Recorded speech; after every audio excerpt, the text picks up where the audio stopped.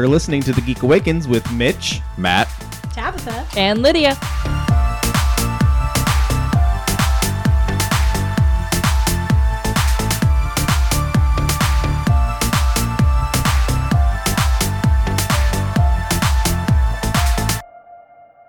Hey everyone, Mitch here, and we have a special edition of The Geek Awakens for you this week. So on March 4th, the gang and I went up to Peoria, Illinois for PeoriaCon. It was our first time there, didn't really know what to expect, and it blew away all of our expectations. It was a really, really fun time. We also had the chance to talk to a couple of the vendors who were there, and you're going to hear those interviews here in a second. We also did a seminar. So we're bringing all of that to you. Be excited. You are going to hear interviews from, in this order, Kez, Cornstalk Theater, who is putting on She Kills Monsters, Barbara Lee, Sam Conklin, Phoenix Dawn Creations, and then we're finishing it up with our seminar, which was an edition of Guilty Pleasure Dumpster Fire on 2015's Fantastic Four.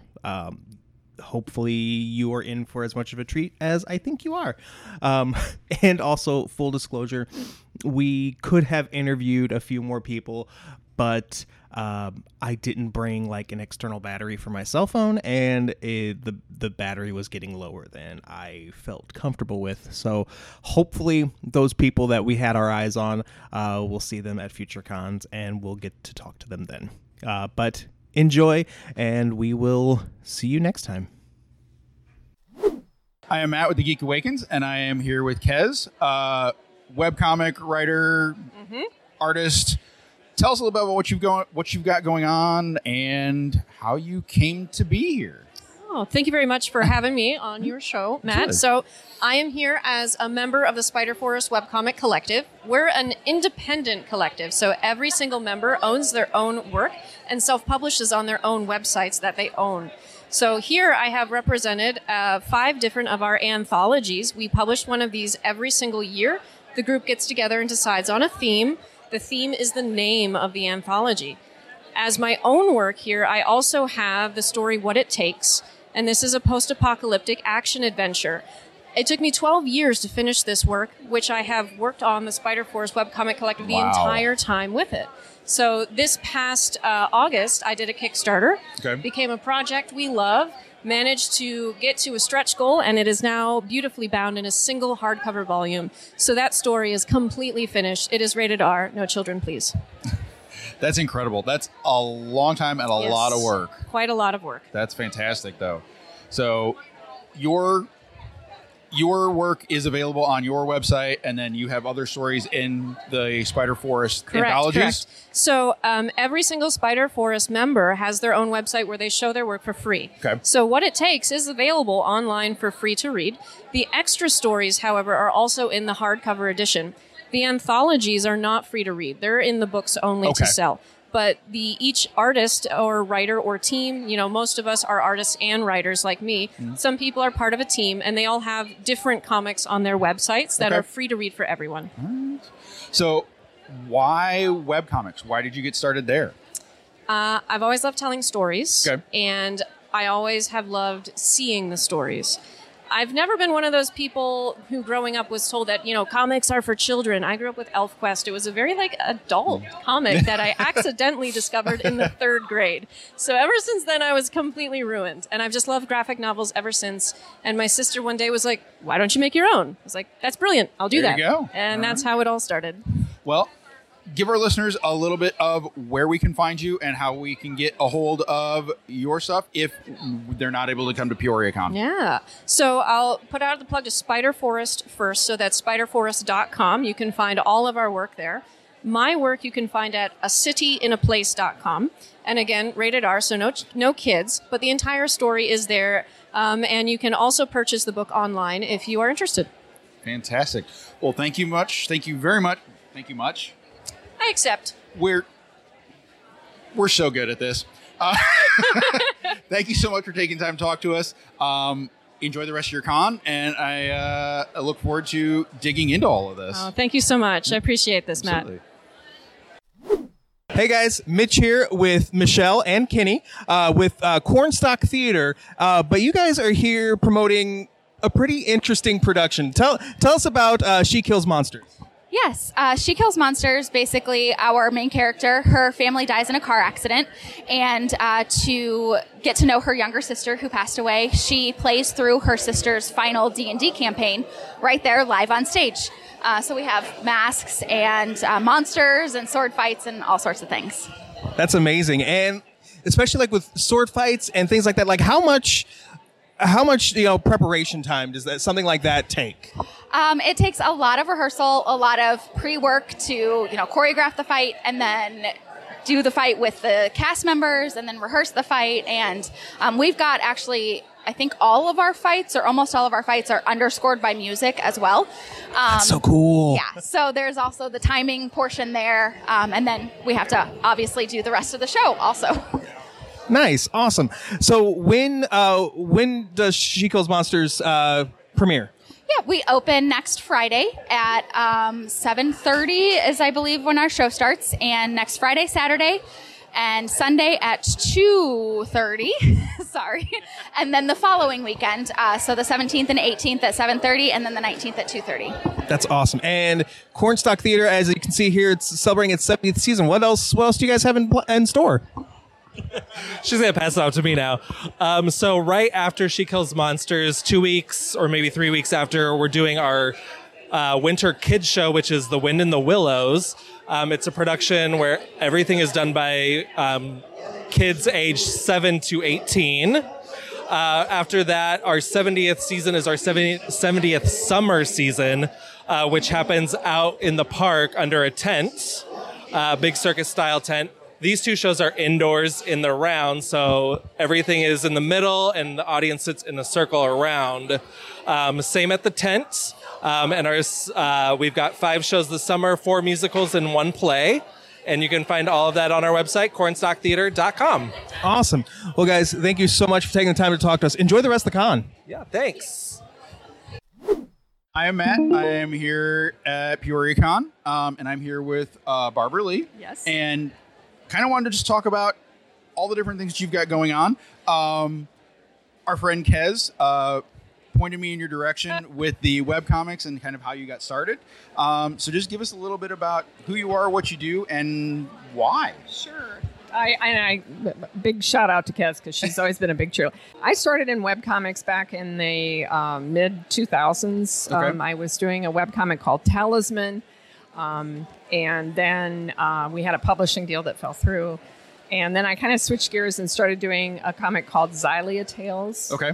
And that was part of the Keen Spot team. And it was also on Spider Force for a while. And just due to personal things, I was raising 2 kids and kind of got out of that. But I've always loved doing comics. I also do caricatures. I do all kinds of cartoons. I'm a professional illustrator. So now I'm kind of doing, getting back into the fairies. Okay. Xylia Tales was a fairy story. And working on some, these are major arcana from tarot decks, which a friend of mine is Those are very cool. Wiccan. And she's it's kind of a gift for her and going forward selling those. But also recently I had a wonderful project. Oh no! Sorry about that. Working with a local power company and creating a comic for young girls that are interested in science. And this was a really fun project. And we've got 2 issues of it. And we're selling those here to raise money for Fantastic. Who's Woods. Awesome. So yeah. Well, give everybody a little bit of info on how we can find you online, or Sure. if like your webcomic, where that's available. My webcomics are currently not available. Okay. I'm hoping to make those available again soon. I'm looking at maybe doing something that is possibly slightly animated or with music. Oh. Kind of working on that. But to see any of my work, it's Barbara Lee Art and Design. It's with the A, not like Barbara Streisand. Barbara Lee. It's BarbaraLeeArt.com. All right. Well, thank you very much Hey, for thank taking you, time to Matt. talk I to us. appreciate it. Enjoy the rest of your con. Thank you. And Me too. We'll take a look at what you got online and Okay. enjoy. Thank you. Hey guys, I am here with Sam Conklin, who is an artist and also is here with your new graphic novel. I don't know if it's new. It's new relatively. I mean, so I published it, self-published in 2021. It's called Now and Forever Nia. And yeah, it's been a wild ride. Nice. How's your con going so far? It's going so far so good. The last couple events I went to were kind of smaller, and it wasn't like a convention. It was more like a toy show. And so I go, and I'm going to take a chance. I'm an artist, but most people were selling collectibles, and it just wasn't the right fit. But PeoriaCon is definitely a favorite of mine. Nice. So let's talk a little bit about Now and Forever Nia. What's this book about? So this book is about a single father who has to raise his daughter on his own. What he learns at the very beginning is that she's a target by these supernatural monsters. They're coming in to attack her, and he's like, I have to save her. He's just a normal dude. He's a human. He doesn't have any powers. It's not a Harry Potter situation. He's just got to smack him with a baseball bat and hope they stay down. But the thing is, Nia's growing up, and she doesn't know that he's doing this for her, so it causes a rift in their relationship. And the whole thing is kind of representative of over-careful parents who are overprotective of their children. What's it like to be that parent, and also what's it like to be a child in that situation? Nice. And that sounds so amazing and at the same time kind of relatable. I mean, not completely. I mean, I don't have people chasing me, but I'm sure growing up, my mother did way more things than I knew about. Yeah, well, the thing is, the idea, when I was writing it, I'm like, yeah, this all makes sense. I look back, I'm like, it makes a lot of sense, because I'm thinking, parents, they see dangers that kids literally don't see. And sometimes when your parent is overprotective or they're a helicopter, they see dangers that nobody else sees. They're like, oh my gosh, my kid, I need to protect them. It's like, that dude was just crossing the street. He's not going to go after you. You're fine. And so it's sort of representative of when a parent is too anxious and focuses on that stuff, it takes away from the child's experience. And then the child is like, what's going on, mom and dad? Why can't you be cool? And sort of representative of that. That's awesome. Now, you're not here just selling your book, but you also you've got some other art stuff. Tell us a little bit about, your inspiration, I guess. What motivates you with some of this artwork? I've always been a fan of conventions. I went to my first convention. It was a local one when I was in high school, and I realized, oh, cosplays are a thing. Oh, conventions are a thing. My first big convention I went to was C2E2 in Chicago. It is massive. I was blown away by all of the booths and all of the art. I knew I liked to draw, but I didn't know at that point I wanted to do art. I actually studied animation at Bradley University here in Peoria, and so I grew up in Chicago, came down here. I fell in love with this city. So now I'm traveling around to conventions both in Peoria and in Chicago. So I have my book, and then we have stickers. We have prints. I'm just kind of drawing fandoms, but putting my little spin on them to make them fun and modern, and I can connect with everybody that way. Nice. How can people find you online? They can find me online. Right now, I'm really pushing my Instagram. My Instagram is @ConklinComics. It's CONCKLIN and then comics. And yeah, I'm looking forward to actually launching a brand new comic in a couple weeks called Blue Witch Malizu. Nice. Can you tell us anything about that? Yeah, so it is about I started the comic in 2018, and then things fizzled out because I wasn't sure what I was doing. I launched Nia, and now I'm more confident. Now I've got a few more years under my belt. Blue Witch Malizu is about a sassy plus-size witch who was in the past and being pursued in Europe, and then she ends up in a modern-day college campus, and she makes friends, and she learns all about how to be confident, how to find happiness. Nice. Can't wait. Sam, thank you so much for taking the time to talk to us. If you're in PeoriaCon or if you see her at any other con, pick up Now and Forever Nia. Pick up one of her amazing business cards. We keep talking about how much they're amazing. Oh, that's good. Thank you. Enjoy the rest of your con. Thanks, you too. Well, I'm Matt with the Geek Awakens. I'm here with Phoenix Dawn Creations. How are you enjoying the con so far? Really well. PeoriaCon is one of our favorites for the Midwest circuit. Awesome. And this year continues to be just as impressive as, honestly, every year we've been here. Yeah, I absolutely love this one. It's definitely one of our favorites. We love coming here. Yeah, this is our first year. We are very impressed with the turnout, all the different vendors. So looking forward to continuing around. So tell us a little bit about what you do, how you do it, and how you kind of got started. Well, you want to take this, Jill? I mean, honestly, we've always liked crafting, and we kind of have crafting ADD. So we started off doing a lot of different things and basically kind of honed in. So now Callie does all of our amazing resin work. Okay. She uses the epoxy resin, so it's very sturdy. And then I actually do the hand-decorated dice boxes. So they come with dice, and honestly, they look really cool. So Yeah, I always get upset when she puts the cake boxes in front of me because I look at it and I'm just like, okay, you need to tell me immediately if this is real cake or danger cake, because I'm about to find out in 5 seconds if you don't. And then I want cake at the end of the day. I'm just like, damn it! I'm not making cake. No, those look amazing. They really do. Like, they look like real cake. That's fantastic. Yeah, and that's kind of my problem is I'm like, now I'm just hungry. So then I'm in my whole setup in my resin where I have my half mask respirator and my safety goggles and everything, and I'm just like staring at it, and I'm like, I can't do anything but pour resin right now. You're making me hungry. How dare you?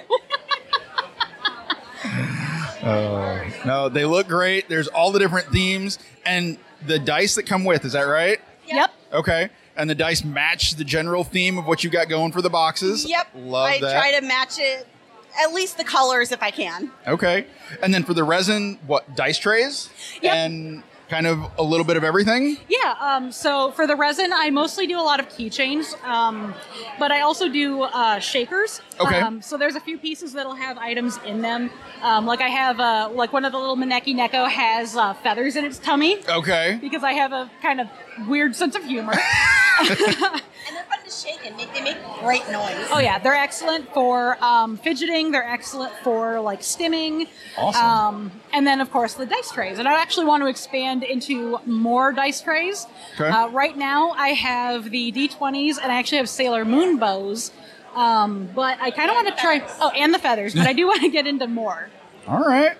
Well, awesome. Everything looks great. Give everybody a plug. Tell us where we can find you and how to get a hold of some of the awesome things that you've got here.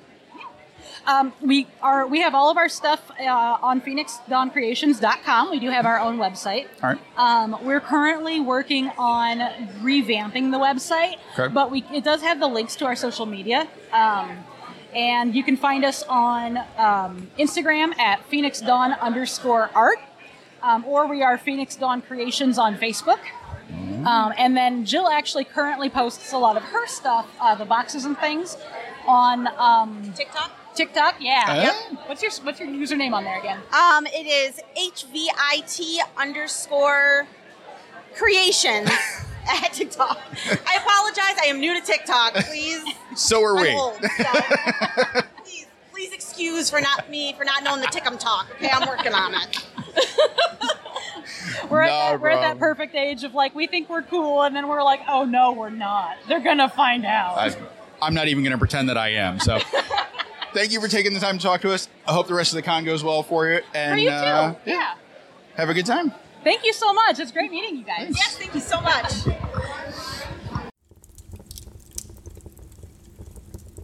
Is it a guilty pleasure or is it a dumpster fire? All right. Hello, PeoriaCon. My name is Mitch. Tabitha. Matt. And Lydia. And we are the Geek Awakens. We're a podcast that's based out of Springfield, Illinois, and we cover pretty much anything pop culture, geek culture related, movies, TV, comic books, real books, video games, you name it. One of the segments that we do on the show from time to time is called Guilty Pleasure Dumpster Fire. We take a movie that hasn't been super well received, and we decide its fate. So we're going to do that today with a little film from 2015 called Fantastic Four, or as the logo says, Fant for Stick. Which, when I was making my notes for this, spell check kept wanting me to say the word kinda was misspelled, but the Fant for Stick, Microsoft Word had no problems with that. Little weird. So, if you're not familiar with this movie, Fantastic Four, all Reed Richards wanted to do was to make a difference in the world. With the help of his friend Ben Grimm, the two boys spend their childhood creating a teleporter, which gives Reed a chance to join the Baxter Foundation. With the help of Dr. Franklin Storm, his son Johnny, adopted daughter Sue, and former protege Victor Von Doom, the team finished the Quantum Gate project, which would send a ship to a parallel dimension.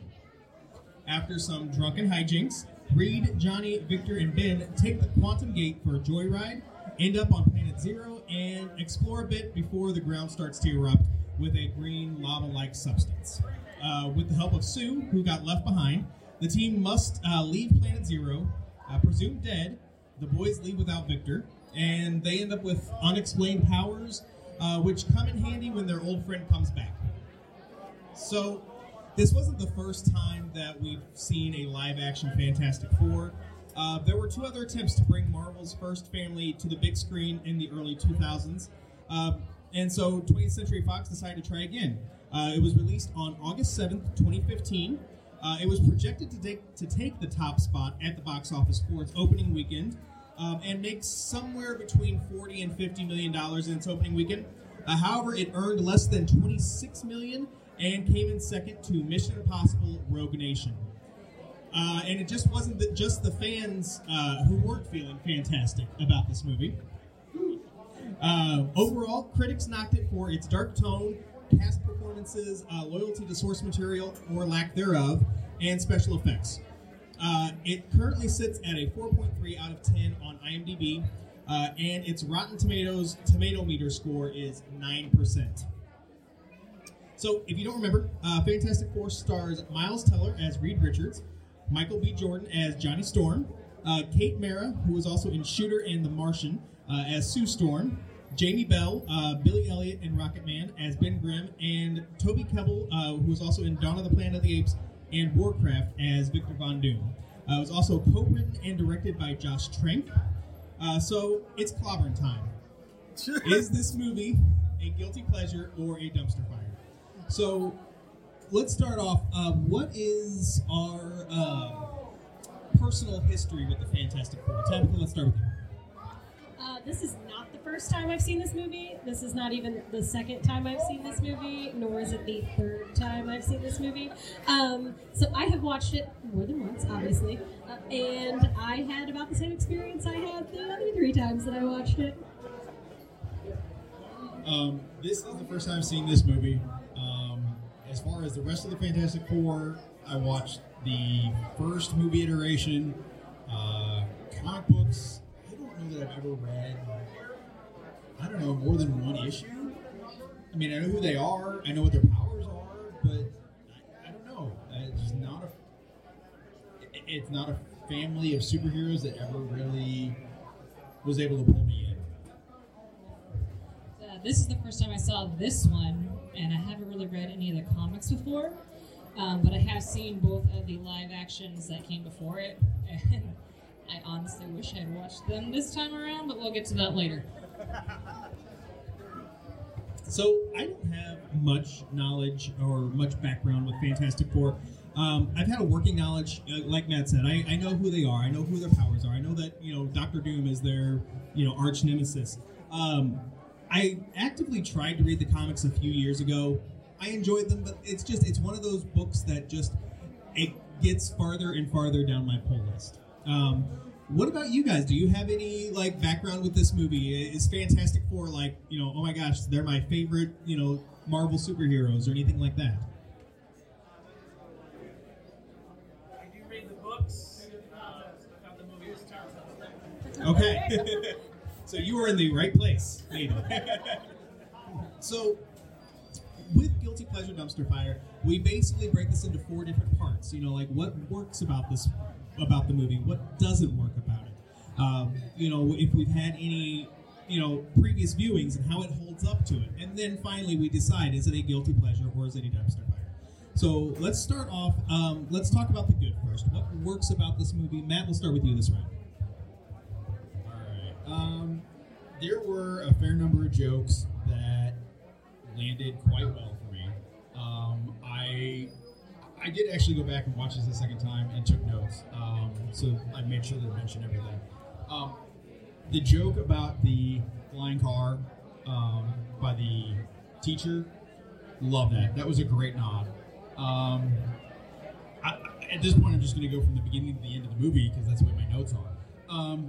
When Reed and Ben are in the garage and they are putting everything together, they're running the machine for the first time, and you cut to this little scene of his processing power, it's all N64s.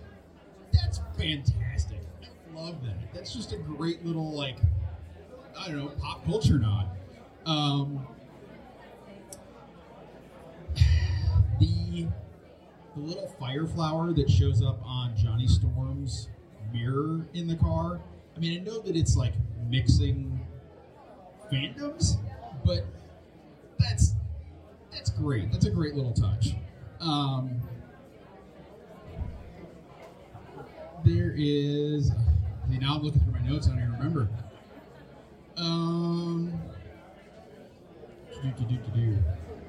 This is classic us, isn't it? I don't know. The CGI in this, I expected to be a lot worse than it was, just because it didn't have Marvel's current budget. You go into a Marvel movie, an MCU movie now, and you expect the best of the best. This was one of those properties that Marvel sold off. They were trying to stay afloat, so that's why this is even not a Marvel property at this time. And knowing that, like, you just didn't expect the CGI to be the best, I don't know. I thought for being, 7 years old, 8 years old, that it really wasn't all that awful. It had a few moments where it could have been better. I think we all know that. But overall, like, I don't know. The CGI was good. I will also comment on the soundtrack being one of those things that worked well. I didn't really expect the powerful orchestral score that it was, but that seemed to really fit with what they were going for. Me next. So all of my list of stuff that I made notes on throughout this movie, I literally have like 2 things that I can look at on this list and go, oh, those are good things. So one of them being, at one point they comment on the fact that you know who Neil Armstrong is, you know who he was the first man on the moon, all this, but you never talk about who built the spaceship that got him there in the first place, and no one talks about them anymore.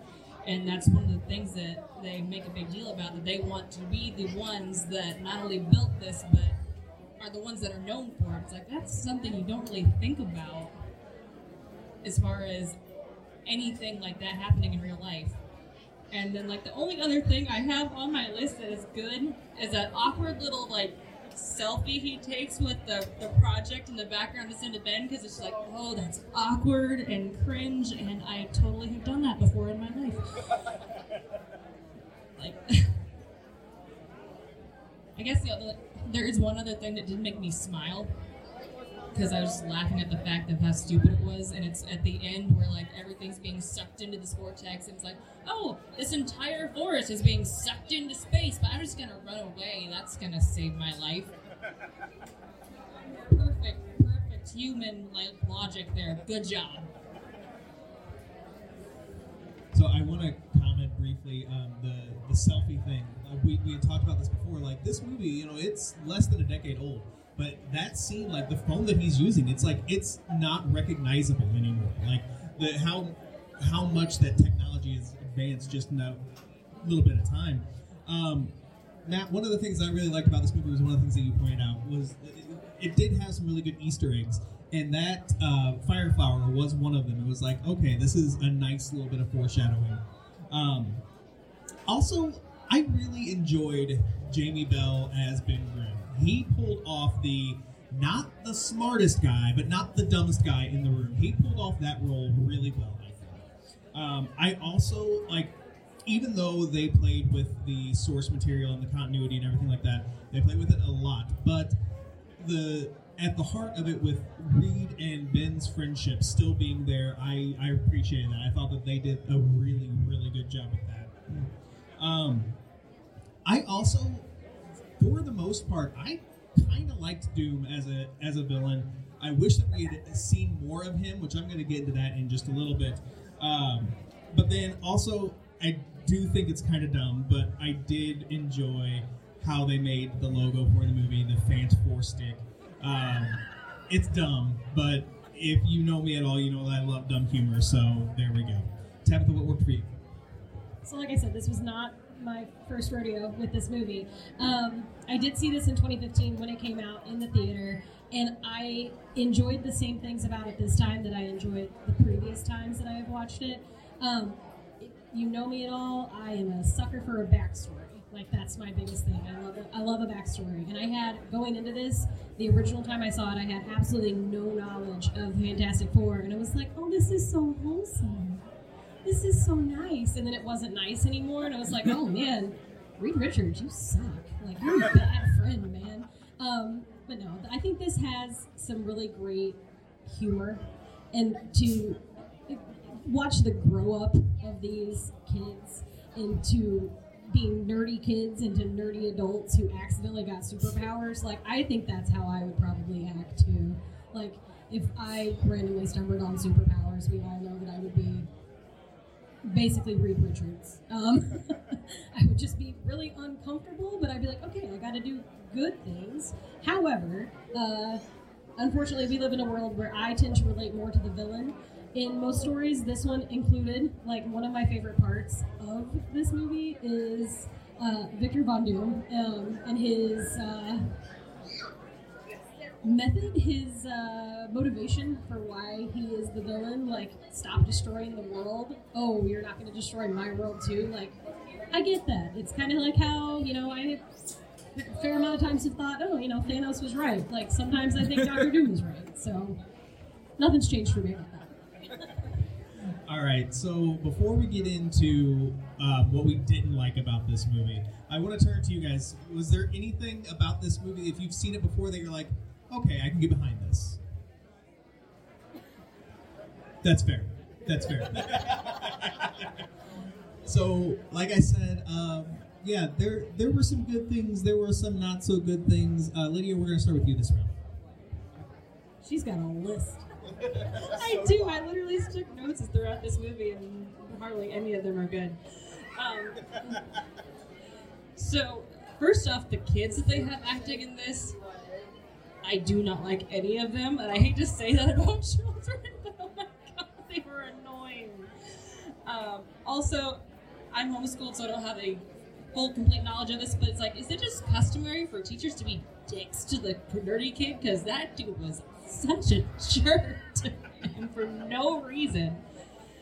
And then I realized as I'm sitting there watching it, I literally stopped the movie to see where I was time-wise. I'm 48 minutes into this movie, and we are not anywhere near them being fantastic yet. What is going on? Like, they took way too long to explain how we got from point A to point B, and while I'm with you, I love a good backstory. We took way too long to get there. Like, also, can we talk about the fact that, oh, we built this machine and it completely failed and caused these poor kids to either be killed or get weird powers or all this stuff. Let's rebuild it and rebuild it the exact same way the second time around so we can try to go back to this place. They made it ugly, yeah. I feel like this movie tried to take itself too seriously almost. Like, what I know of the Fantastic Four, it is slapstick, it is corny to a fault at times, and they tried to go too far in the opposite direction up until the very end where they're like, oh, we saved the day, we're the Fantastic Four, we need a name, let's all be corny and make stupid jokes and end the whole movie on this stupid roll credits of, I've got the name, title scene. You waited too long to be funny, movies. Just no. Attention door prize contestants, we have another winner. So, I agree with you on many points. I try not to be hard on child actors, but I did not like young Reed and young Ben. They just, especially young Reed, he just was not doing it for me. It kind of bugged me in 2015, and it still kind of bugs me. I don't understand why Sue was adopted in this, especially like outside of a couple of throwaway lines, it adds nothing to the story for me. And while I'm glad, speaking of Sue, I'm glad that, you know, Reed didn't forget about his BFF Ben. it kind of irked me that, like they build this thing with Sue, and she does all this work and helps them out and everything, but like in their drunken stupor, nobody thought to be like, hey, let's get Sue on board. No, they go with like this guy that, literally only Reed knows, and like everybody else is like, okay, cool, whatever. Can we get the thing some pants, please? Please, can we get him some pants? And Matt, you said that you enjoyed the CGI. The CGI in this movie is trash with a capital T, especially Human Torch. I mean, granted, like I said, a lot of things have changed in the 8 years that this movie has been out. And so, yes, things have progressed a lot, but like even by 2015 standards, like his Human Torch was just, I wasn't feeling it. We are less than 30 minutes. We have less than 30 minutes left in this movie, and we are finally just now seeing Doom. Also, with less than 30 minutes in the movie, the thing still doesn't have pants. Like, I would have enjoyed, I think that for this first movie, and I know that they were planning on doing a sequel, and then they didn't do a sequel, but I would have enjoyed more so if the bad guy for this first movie wasn't Doom. Like, I would have been okay if we didn't see Victor at all for the rest of this movie until like maybe like a post-credits scene. He comes back, and then he's the big bad guy for the second movie. I don't really know who the bad guy for the first film would have been, but like we could have figured something out. Also, Doom is on this planet by himself. There's really nothing else going on. How does he get that headscarf? How does this happen? It really irked me. And you're right, Lydia. The ending was so cheesy, and I love cheesy humor, but you broke it. I broke it. Okay. Well, can you all hear us? Yes. Okay. Cool. So, okay, we're gonna try this. We're just gonna see what happens. But yeah, like. Ben goes like, oh yes, this whole thing, it's actually kind of fantastic. And then Reed's like, I got it. You ready? Fantastic. It's like, oh, come on. But anyway, Tabitha, what didn't work out for you? My only note of things that I really did not like, it literally just says Kate Mara's hair is the worst part of this movie. That wig upsets me on so many levels, because there's a couple of scenes, like I'm kind of a stickler for continuity when I watch movies. That wig shifts from being up on her face to back on her face to over here, within like 30 seconds in like multiple scenes. Am I working now? Can I talk about Kate Mara's hair but louder? Okay. Yeah, so her hair shifting around bothers me. And I can't stop thinking about it now. There's multiple scenes where it's doing that, and then there's also multiple scenes where her hair is like behind her ear, and then the camera turns and her hair is in front of her ear, and I couldn't unsee it, and so it happened so frequently that I kind of stopped paying attention to what was happening in the movie, and I'm like, where's her hair going to be in the next scene? And I'm waiting. I'm like, oh, it's right. No, it's not. Never mind. Like it. Also, the CGI was not great. There were some problems. It's an older movie at this point. I do remember even when I saw it in the theaters thinking they couldn't have done a little bit better of a job. However, the thing that they did a really good job with the CGI was the rock elevators that the thing was creating for people as they were running away. I will no longer be taking stairs. I will only be taking rock elevators from now on. I don't think he needed pants, though, because then he would just look like Hulk with psoriasis. The Thing wears pants, though. But he doesn't need the pants. Everybody needs pants, Tabitha. Calm down. At the end of the day, I don't have a whole lot of bad things to say about this movie, because when I watch a movie, I try to not watch it with a super critical eye, and I was talking to Matt about this. Like, once I've seen a movie, watching it the next couple of times or ever watching it again, if I've enjoyed that first round of it, it's so hard for me to watch it with the critical eye again. So watching this for this episode of the podcast was like really complicated, because I kept trying to think like, would I not like that if I hadn't seen this before? I don't know, because I like it now. It's hard for me to be critical. So, which is weird. Yeah. I don't have a lot to say. So, my first note about things that I did not like about this, can anybody answer me why Dr. Storm is trolling a high school science fair? Like, why? What is... If a Dr. Storm character had trolled my high school science fair, I wouldn't be in this room. So, I mean, that's fair. But, like, why? How? Like, what keyed him in that, you know, Reed and Ben were going to have this machine at this science fair? Also, the kid that he gets the airplane from, that kid's like 8 years old. So is Reed competing against 8-year-olds in this science fair? Like, who's competing here? And if he's competing against 8-year-olds, he's sure as hell gonna win. I'm so glad you mentioned that, because I was thinking, okay, is this just normal? Is there just like multiple grades in this like science fair? Is that a normal thing that happens? But I guess not. I was so confused by that. I'm like, what's going on here? Tonight's event, all of our lovely cosplay contestants express their characters. I know that I commented that the CGI wasn't that bad, but the environmental CGI when they get to Planet Zero is that particular moment is awful. It's like 100% green screen. You can tell. It's like they put miniatures in front of, you know, like in front of the green screen. That was bad. You know, they built this machine once.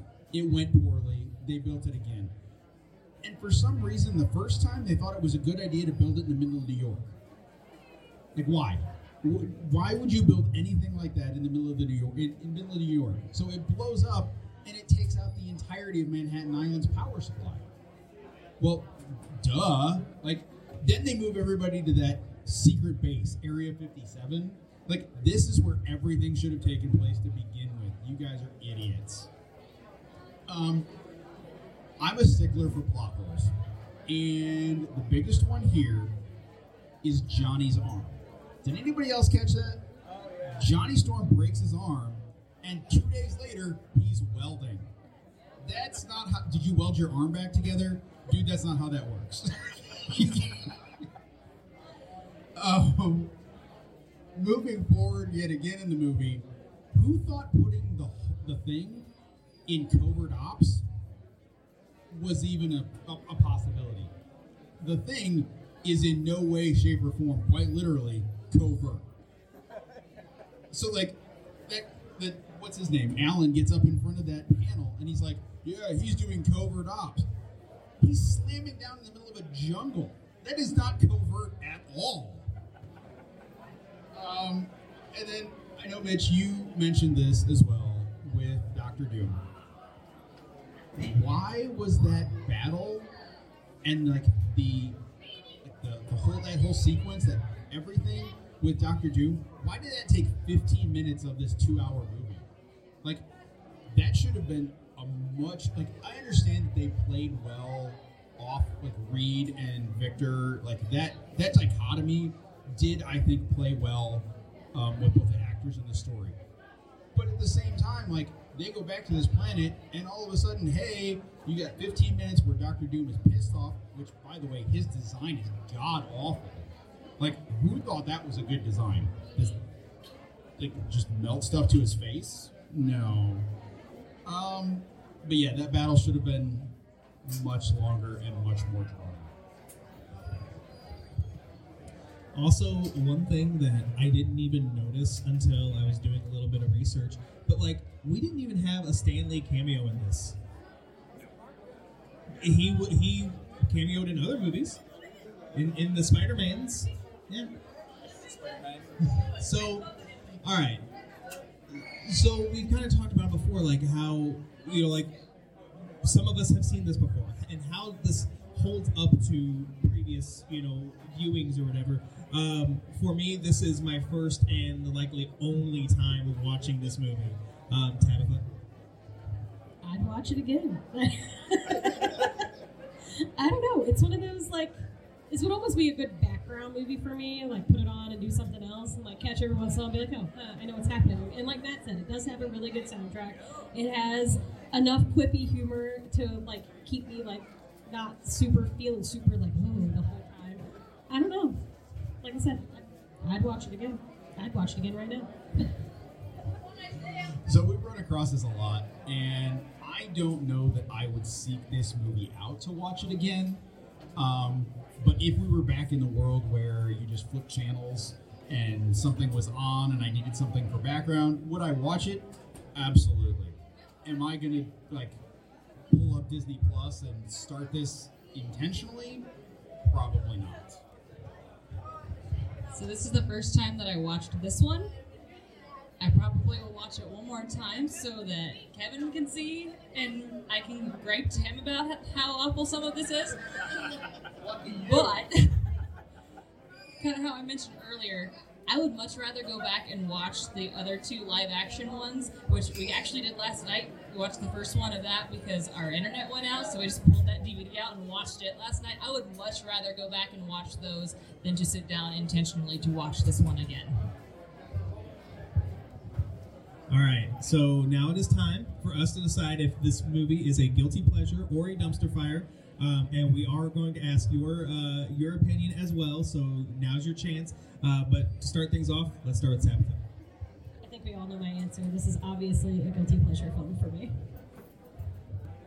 So despite the laundry list of things that I did find wrong with this, this will be a guilty pleasure. I disagree. I'm going to go with this as a dumpster fire started by throwing the Human Torch's crappy CGI body into that dumpster. If he's dead, I don't think he still flames. Yeah, I 100% agree with Libby, although that's maybe taking a little bit too far. But yes, this movie is definitely a dumpster fire. We are tied.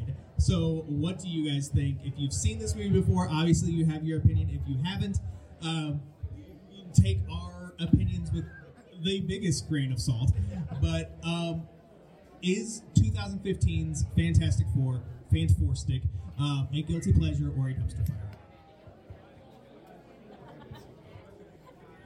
So I think we are, they all agree with us, with me and Lydia. It's all right. It's okay. Fantastic Four, it is a dumpster fire, 100%. So, before we wrap up, do you guys have any questions for us, whether about Fantastic Four or anything? We're not really good at life advice, but we will take a stab at it. Don't listen to him. I will say, if there ever was a sequel made, the villain should have been Mole Man. Mole Man, oh yes. I always forget about Mole Man. I like him. Exactly, because he's underground. Anybody else? Yes. Oh, favorite bad movies. My favorite bad movie is Starship Troopers. And it will always be the best movie that's ever been created. I don't care what anybody says. For me, Snakes on a Plane. Although I will say, I saw Cocaine Bear last weekend, and I am sure that is going to be right up there. That's going to be a cult classic, mark my words. Favorite bad movie? I'm going to get crap for this, and I don't care. Tron.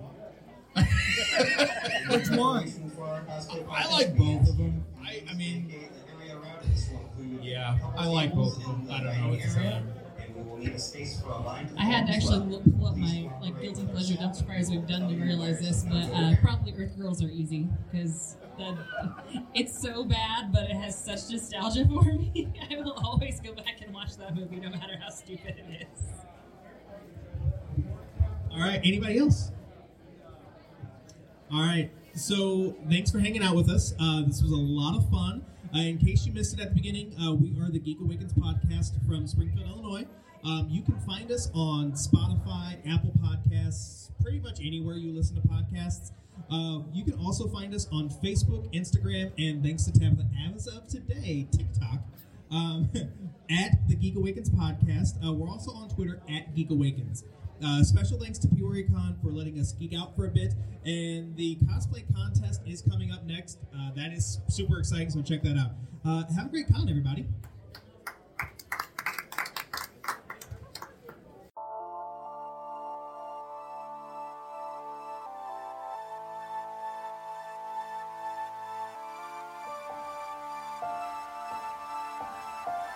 That's going to do it for this episode of The Geek Awakens. If you have any questions, comments, or concerns, shoot us an email at thegeekawakenspodcast@gmail.com.